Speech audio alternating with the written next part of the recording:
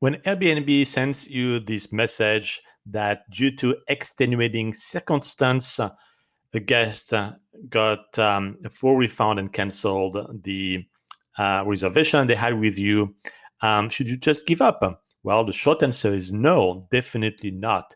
And yes, the email may sound definitive, but you really need to read through it, and you will be surprised that sometimes there is some BS in it. Yes, some BS, such as had a guest, and the guest was not too happy about the air quality, which was still in good condition, and was more worried about what she was hearing in the news in an area that was 300 miles away. But her worry made her prompt that she wanted to cancel because of the air quality. And she made it very clear that's the reason she wanted to cancel for the next day. But with the 30 days cancellation policy, I would definitely not refund her. She blocked the calendar, and it's not like the day before when you have literally no chance to book it again. You would not want to refund the guest with a last minute cancellation when you have a strict cancellation policy on Airbnb. So the guest decided to call Airbnb and come up with a COVID story. Yes, that because of COVID, she had to cancel.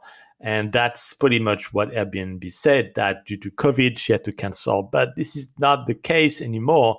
We do know that there is COVID around the world, and this particular area doesn't have a specific crisis about COVID. So it was getting pretty obvious that the guest made up a story and tried to play on the sensitive chord of Airbnb and try to get a refund. And they had to fight for it and finally get a refund. So that's how I could actually get what I deserve for this particular reservation. But the bottom line is just don't fall every single time for this so-called extenuating circumstance, because that's not going to work 100% of the time for the guest. And I find that in 2020, the guests are becoming a bit nastier. They try to play the system, try to play the rules of Airbnb. They try to communicate some stories to Airbnb to try to get their money back. And sometimes it's crazy. It's even after they stay that they would make up some privacy issue story or something to get a refund from Airbnb. So make sure that you allocate time and your energy to fight this back, because otherwise guests are going to be walking on you, and you definitely don't want that.